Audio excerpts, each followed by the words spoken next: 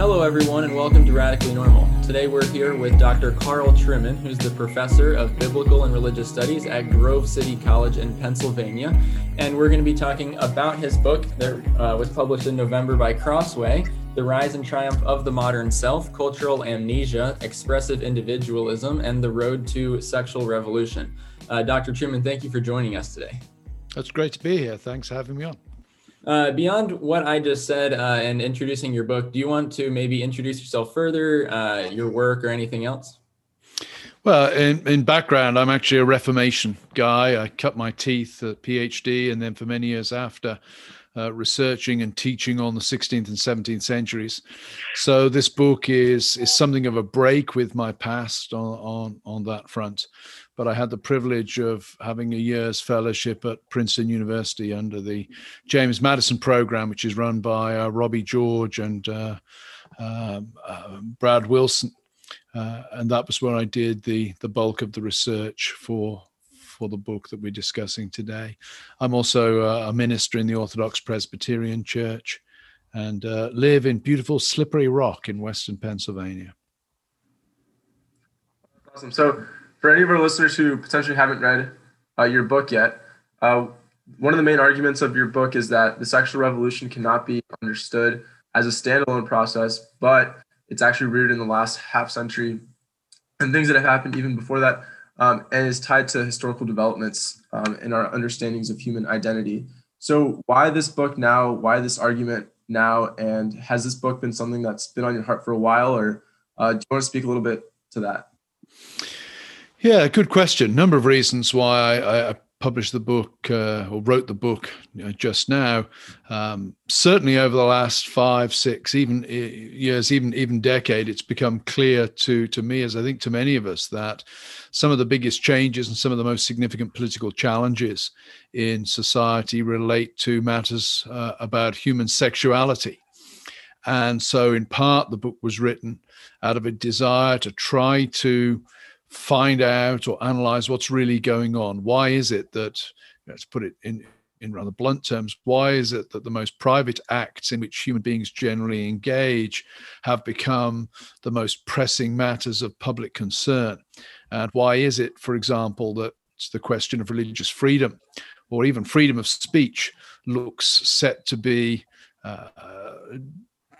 fall in some ways? I hope it doesn't, but could fall on the issue of sexual identity politics. So I wanted in this book to try to help myself first and foremost, and then my readers understand that the sexual revolution needs to be understood as a function of a much wider transformation in the notion of how we think of ourselves as human beings.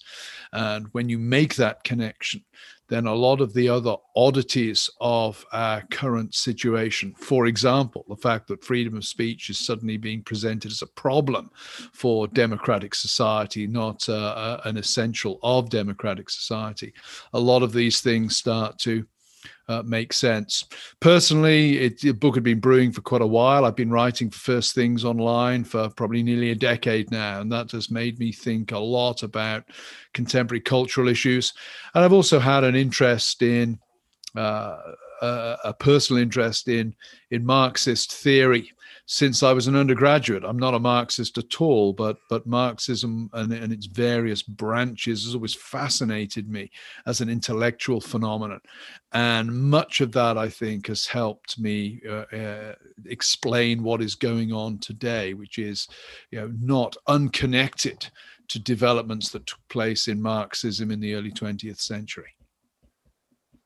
Awesome. And a big part of your arguments as well has a lot to do with how society has really turned from defining ourselves from external truths and realities and looking for an inward way of self-defining ourselves. So do you think that, these changes and along with a lot of the other things that you talked about going on now in modern culture, would you say it's important now more than ever for Christians to hold to their identity in Christ?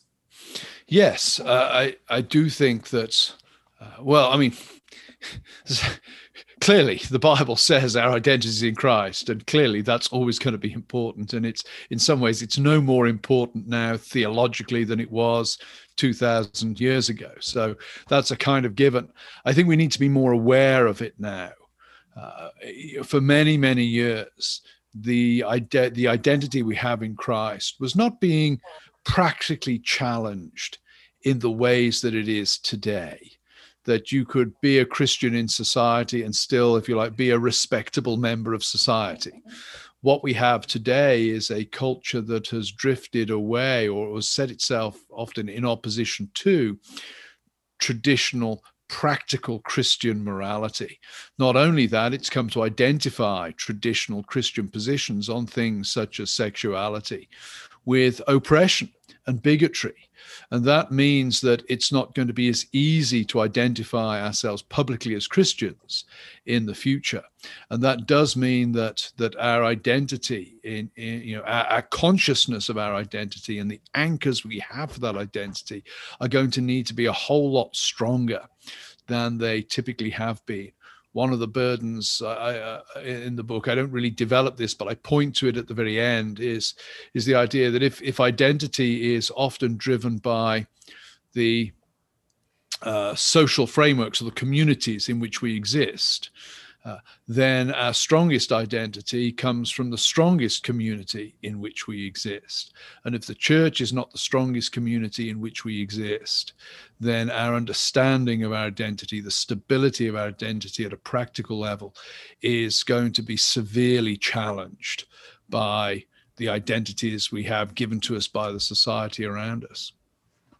That's super helpful. Thank you so much. And so on our podcast, typically when we actually started off our first season ever, we did the book of Nehemiah, and we spent a bit of time going through the historical background and the context, and we got a lot of positive reviews about that from people that listen. And so I thought one of the most helpful parts of your book was kind of your historical walkthrough through people like Rousseau and Nietzsche and Marx, Darwin, Freud.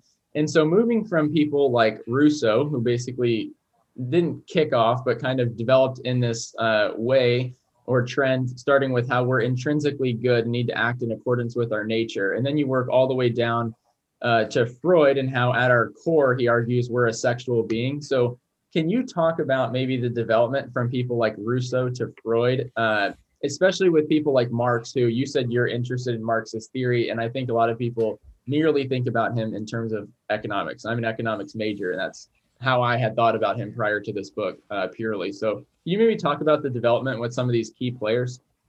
Yeah, I mean, to give the sort of the overall big picture, the book is driven by my wanting to explain how it is that the sentence "I am a woman trapped in a man's body" has come to be plausible in modern society, not simply for professional gender theorists like Judith Butler, but for the ordinary man or woman in the street. And in order, I think, to get to a position where "I am a woman trapped in a man's body" makes sense, you have to understand that sentence and the society that finds that sentence plausible places great authority in inner feelings, that who you are is what you feel inside. So the question in the book is, how do we get to this place where who we are is what we feel inside? And Rousseau is very significant in that. Rousseau is wrestling with the issue of, what is it that screws people up? Why is it that society has these inequalities and these injustices in it? And his answer is, well, it's the competitive nature of society itself, that if we could actually get back from the social structures in which we find ourselves and listen to that inner voice of nature, then we'd find the authentic us. So with Rousseau, you get this move inward. I mean, as you correctly point out in the question, he's not the guy who starts the inward move. I've had numerous people saying, why didn't you start with Descartes, or why didn't you start in late medieval times? Somebody asked me, why didn't you start in the Garden of Eden? Hey, I got to start somewhere, and I don't want the book to be 10,000 pages long. So I start with Rousseau because he's an influential figure on educational theory, these sort of things. I can justify, but it doesn't begin with him. But he's a good example of this authorizing of the inner state. And his idea is really picked up by the Romantics, very influential on the Romantic philosophers and poets and artists of the late 18th, early 19th centuries. what Rousseau and the Romantics have in common, and what makes their project, I won't say a good one, but a relatively safe one, is that they believe that human nature has a fixed moral quality or structure to it, such that, if Michael, Andre, and Carl all move inwards to discover that inner voice of nature, guess what? The inner voice of nature is for all of us, is basically saying the same thing: be empathetic and kind towards other people. When you move into the 19th century, you have a number of figures who really challenge in different ways and with different degrees of intention, I think, challenge the notion of human nature having a moral structure. And Karl Marx is one of them. And you rightly said, Michael, Marx is, most people, when they think of Marx, they think of Das Kapital, and they think of his economic theory. And quite often, if those who are familiar with Marx actually probably have a view of Marx that's refracted through Engels, because Engels is the more hard economistic sort of thinker of the two of them, whereby everything can be reduced to economic relations. But Marx, certainly in the Marx of the early period, around about 1844, produces a number of writings that weren't published actually until sometime in the Soviet Union, the 1920s, 1930s. The economic and philosophical manuscripts, they're called, and they articulated views of what it meant to be human. They were psychologically, one might say, more sophisticated perhaps than some of the later stuff that Marx produced. And there he was really trying to get at what is it that makes us think the way we do as human beings? And a lot of it's economic again. But one of the things that emerges from those manuscripts is that the moral structure of being a human is something that is historically conditioned. It changes over time. He's really building off the philosopher Hegel, but taking him in a more radical direction, and a particularly materialist direction, and essentially saying human morality is simply something that emerges or is connected to the economic relations in society. And therefore, we shouldn't think about human nature as having a fixed moral structure. Around about the same time, a little bit later, you have Friedrich Nietzsche arguing that metaphysics, and he's really got Kant in his sights, that metaphysics is simply a way of one group imposing, normalizing, naturalizing its own will and its own desires over another group. In other words, there is no morality. There's just a game for power here dressed up as morality. Similar time, you have Darwin arguing for the origin of species. And Darwin, I don't think Darwin is out to smash morality in the way that Nietzsche is, or to radically relativize it in the way that Marx is. But Darwin essentially shatters the notion of human exceptionalism. We are just sophisticated, exalted apes, if you like. And morality, therefore, has to be rethought in terms of the pragmatics of the survival of the species. So all of these three thinkers are emblematic of an age that's getting rid of that notion that human beings have a sort of moral structure. Now, when you think about what that does, you now have a situation where inner feelings are being authorized, given great authority, at the same time as morality is being cashiered, is being dismissed as having any absolute hold on you. That really does free up those inner desires to go any which way you so choose. That's really, really good. And do you have another question, Michael? Oh, I just had one thing to add. Could you maybe just talk real briefly about how that led into Freud and the turn towards the core being, at our core, we're sexual beings by his definition? Yeah, well, Freud is an interesting figure. Freud's he likes Rousseau. He's quite influenced by the Romantics. But he's also working in the milieu of late 19th century, early 20th century Viennese medicine. And there's a lot of interesting stuff going on at that point. And the 19th century sees a significant change in the understanding of, particularly of childhood sexuality. That childhood sexuality ceases to be a moral problem. It becomes a medical issue. And then at the hands of Freud, it becomes simply a natural part of growing up. And in his famous 3 essays on sexuality, Freud produces an account of what it means to grow up as a human being, recast in terms of how the sexual drive of human beings is differently directed at different points. What he does in sort of pushing sexualization back into childhood is he makes sexual desire fundamental to what it means to be a human being. You know, if Marx was in the room now, we would say, okay, Dr. Marx, you know, you've really attenuated human nature. Is there anything that binds human beings together that means that we are not, you know, we're not just apes? I think Marx would say, well, the thing that distinguishes human beings is we intentionally make things. Beavers instinctively produce dams. Mice instinctively chew through wires. Human beings, we intentionally make things, and the relationship we have to the things we make, that's what makes us human. I think Freud would say what makes us human is our sexual desires. It's the intention attached to our sexual desires. And so human beings become sexual. Now, when you think of the implications of that, that means that sex moves from being an activity to being an identity. I've said this a number of times, that if you look at the Bible's full of sex, but it's an activity.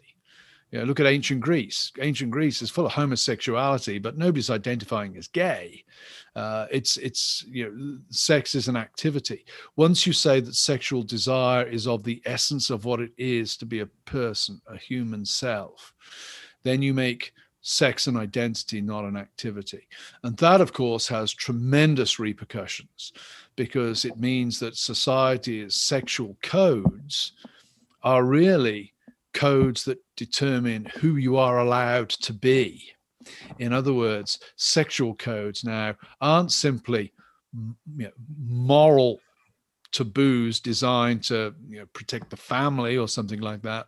They become profoundly political statements about who society considers to be a legitimate person. And that really sets up the play for the situation where we're in now.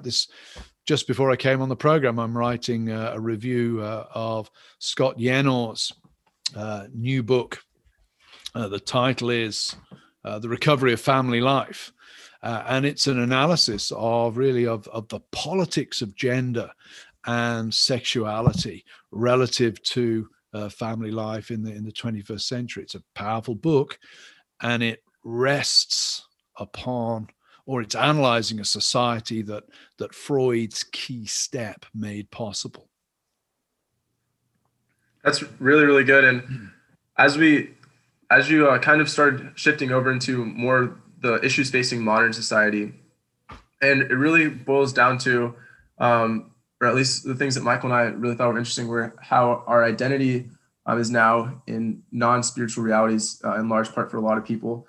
And could you speak a little bit to how we've seen a shift in our education because of this, and also specifically how ideas such as the popularization of pornography and abortion, and you talk about the removal of the sacred order. Could you speak a little bit to these things and how these are really tied in today's society? Yeah, I think there's like 6 questions in one question there. That's a big question. I'd say first, I mean, first of all, the kind of person I think that's emerged in the modern world is what I would call, borrowing the term from Philip Rieff, the sociologist, psychological man.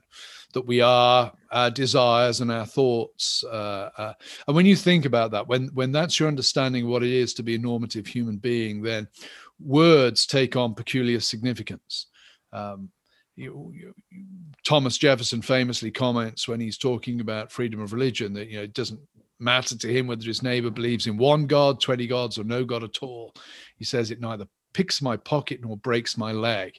In other words, for Jefferson, his understanding of what it was to be a person was very much rooted in his physical safety and his ability to own property. Words, freedom of speech, that's fine. When you live in a psychological world, freedom of speech, of course, can be cast as license to harm people, because it gives you the freedom to speak in ways that deny the feelings, contradict the feelings, negate the feelings of other people. And we all understand that, I think, to some extent. You know, it's easy to sort of jump on the dog pile, barking and shouting about snowflakes, et cetera, but we all understand when, you know, some of the most damaging things that are done to us, some of the most hurtful that, you know, I at school, I'm sure I got into fights occasionally, and I played rugby for my house at school. I'm pretty sure I got physically damaged at points. I don't remember that at all. I can still remember things that were said about me that hurt. So I think we're aware that words do can do serious damage and great good as well. Where that's playing out in modern education, of course, is it's made education not so much the place where we take, if you like, little savages, little heathens, and we bash them into shape so that they can become decent members of society. Education now is all about protecting the individuals that come into the classroom from being hurt by or disturbed by things they might hear.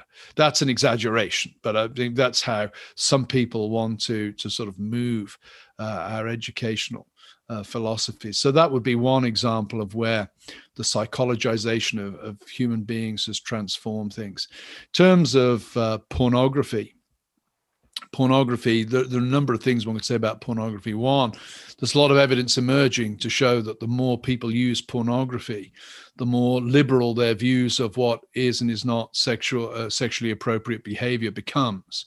So pornography changes how people think. We also know that it literally rewires the brain in terms of its neural pathways. So who knows what the porn-saturated human beings of the future will think like, because their brains will be physiologically different. I think it also pushes a philosophy of personhood that is as pernicious as anything. Often as Christians, we tend to think of pornography as bad because it promotes lust. And that's certainly true. And that's certainly one very good reason to object to pornography. But I think it also more subtly reinforces a view of human personhood where other people exist for the sake of me and my pleasure. The person watching pornography on the screen, the sexual acts being performed there are being performed for the pleasure of a third party, that there is an objectification and an instrumentalization of other people that is, I think, problematic. I make this point in class, but usually in my class, in the final year class I teach, there's usually somebody getting married that summer. And I say to them, when, on the day of your wedding, you're waiting at the altar at the front, and the music changes, that the bride is coming in, and you turn around and you see a very beautiful girl walking down the aisle towards you, but it's not the girl you're engaged to. She's still very beautiful, though, and she'll probably be a good friend, and you can enjoy marriage with her. Do you still marry her? And the answer is always no. And that's a good answer, because what's being pointed out there is you marry somebody in order to marry that person, not for what you can get out of them, but because of who they are. They're an end in themselves. And I think what pornography teaches us is not that other people are an end in themselves, but that other people are an instrument to the end of my personal pleasure. And that is a very dehumanizing way of looking at other people. So I would say pornography is very, very problematic on that front. The other part of the question you asked was about the sacred order, and that's a more general cultural point. I think there are a couple of interesting things about the culture in which we live at the moment. One of them is, historically, the elites in cultures see it as their task to perpetuate the culture, to transmit the past through the present to the future, not without modification, but with respect and with high degree of continuity. We now live in an era where the elites in our society see it as their task to overthrow the past. It's not just a question of tinkering with what is and is not considered to be modest in the public sphere. Their task is to destroy the whole notion of modesty, to make it look ridiculous. Their task is not to adjust marriage a little bit in order to make it fit with an advanced technological society or whatever. Their task is to ridicule the whole notion of traditional marriage and to destroy it. This connects, I think, to an interesting phenomenon. And that is another aspect of modern culture that makes it very different from what has gone before. And that's the loss of what you referred to as a sacred order. In the past, society's moral order, the way it operated morally and ethically, was always assumed to connect in some way to some sort of transcendent metaphysical moral order. For example, in the Middle Ages, Western European countries had law codes that were supposed to reflect, to some extent, the teaching of the Bible. So that if somebody said to their parents, "Why is it wrong to kill?" the parents would at some point be able to say, "Because that's against God's will." The world has not been built by God for people to go around killing each other willy-nilly. It's against God's character. Today, we've abandoned any notion of a sacred order, any notion of a God-given order, and even thanks to Nietzsche philosophizing with a hammer and hammering Kant, any notion of a sort of transcendent metaphysical order. What we're now faced with is a world where, if you say to your parents, "Why shouldn't I kill?" you get the answer back, "Because I say so." That society is essentially now dictating morality with no basis beyond itself to justify that morality. And that means that we will see, I think, an increase in diktat authoritarianism within our society, which we're already seeing in terms of some of the decrees that are being passed by our rulers and our masters. And we will also see continued and probably increasing moral instability, because if you cannot justify a moral rule by anything other than the moral rule or its pragmatic usefulness, guess what? That's a very unstable moral rule that isn't going to stand the test of time. That's really helpful. It's really helpful. So just thinking about that, I really liked how you concluded the book, and you hinted at this earlier, talking about like the Christian response, which you kind of covered towards the end of your book. And I think that's super helpful for Christians in particular, as we look around and see things like you talked about, abortion being a redefinition of what it means to be human. And that's why it's a death work. And so when Christians see that sort of thing around us, you say that the three things that we should be thinking through as it pertains to the sexual revolution are thinking long and hard about the core beliefs of the church, being shaped by our community, our church community, and how that affects our moral consciousness. And then you lastly say we need to return to a high view of the physical body. And so I know those are three different things, but can you maybe talk through all three, or just how you would sum up for Christians how they should think through these issues? Yeah, well, as to the first, I think that's a standard. It should be a standard perennial, but it's more important now than ever before, because you cannot assume that everybody, every Christian gets it. Every Christian thinks Christianly about these things, not for any other reason that they may not have been taught well, or they've been taught badly or taught wrongly. But I do think the church needs to be very intentional in its, to use the sort of the slightly pompous word, catechesis.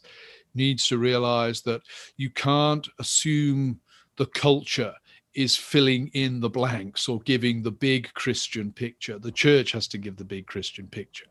The church needs to be teaching the doctrine of God. It needs to be teaching on the incarnation.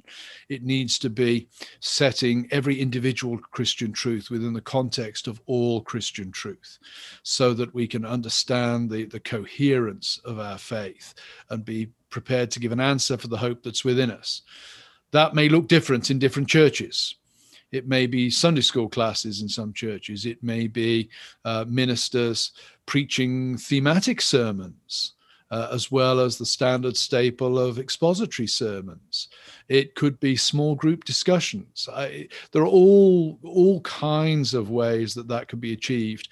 And I think it's more important that it's achieved than that we argue about the details of how it's achieved. Secondly, what was the second? Community. Mm-hmm. Yeah, I think that, again, going back to a point I made earlier, when identity is often shaped by community, and we all have numerous identities. I'm a husband, I'm a father, I'm a member of the church, I'm a professor at college, I'm a writer. There are all sorts of different communities that I belong to that provide different facets of my identity. But ultimately, the strongest identity we have comes from the strongest community to which we belong. Or we might put it another way, comes from those things that we love the most. My identity as a husband is so much stronger than my identity as a podcast interviewee because it's more important to me. My life, if my wife suddenly disappeared, I would cease to be the person I was, in a way that if I was never invited to another podcast, it would make a whole lot of difference to me. Well, when you hold that in your mind, I think it means that we need to think about the church. The church needs to be a place where we have powerful community. And often Protestants, particularly evangelical Protestants, we tend to think of Christianity very much in doctrinal terms. And that's good and that's proper. And this is not an either or. But we don't just need the creed. We also need, if you like, the cult and the code. We need the community and the way of life. The book of Acts does not say, well, some Christians have the creed and some Christians have the community. You can't separate them in the book of Acts. One of the sad things, guys may be too young to remember this, but 10, 15 years ago, there was this thing called the emergent church, which was, heralded as the greatest movement since the Reformation. As soon as anybody says that, it's hype and it's going nowhere. But one of the sad things was, a lot of guys like me reacted against the emergent church because it downplayed doctrine. And that was where we zeroed in. Whereas the emergent church also emphasized community. And I think it's a great shame that guys like me didn't pick up on that and see that as a good thing and capitalize on that. That we sort of threw the baby out with the pretty awful bathwater, but there was a baby there that we could have capitalized on. So I think community is very important. Third one, the body. You guys would know this better than I do. My impression talking to younger Christians is often when you point them to the Bible's teaching on something like homosexuality, the Bible's teaching is enough to get them on the right side of the discussion. But there's that feeling that God says it's wrong, but does God just say it's wrong because he wants people to be unhappy, because he's mean?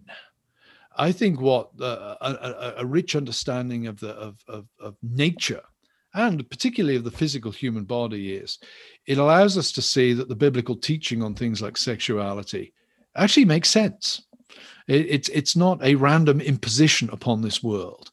It's not something that stands in a purely arbitrary relationship to the structure of the universe. Actually, it's intrinsic. The human body, the male and the female body, without wanting to be too crude about it, are made to fit together in some ways and not to fit together in other ways. Male bodies are not meant to fit together sexually. It does a lot of damage. And you only have to go to government websites on health issues to see the damage that certain forms of sexual activity do to people.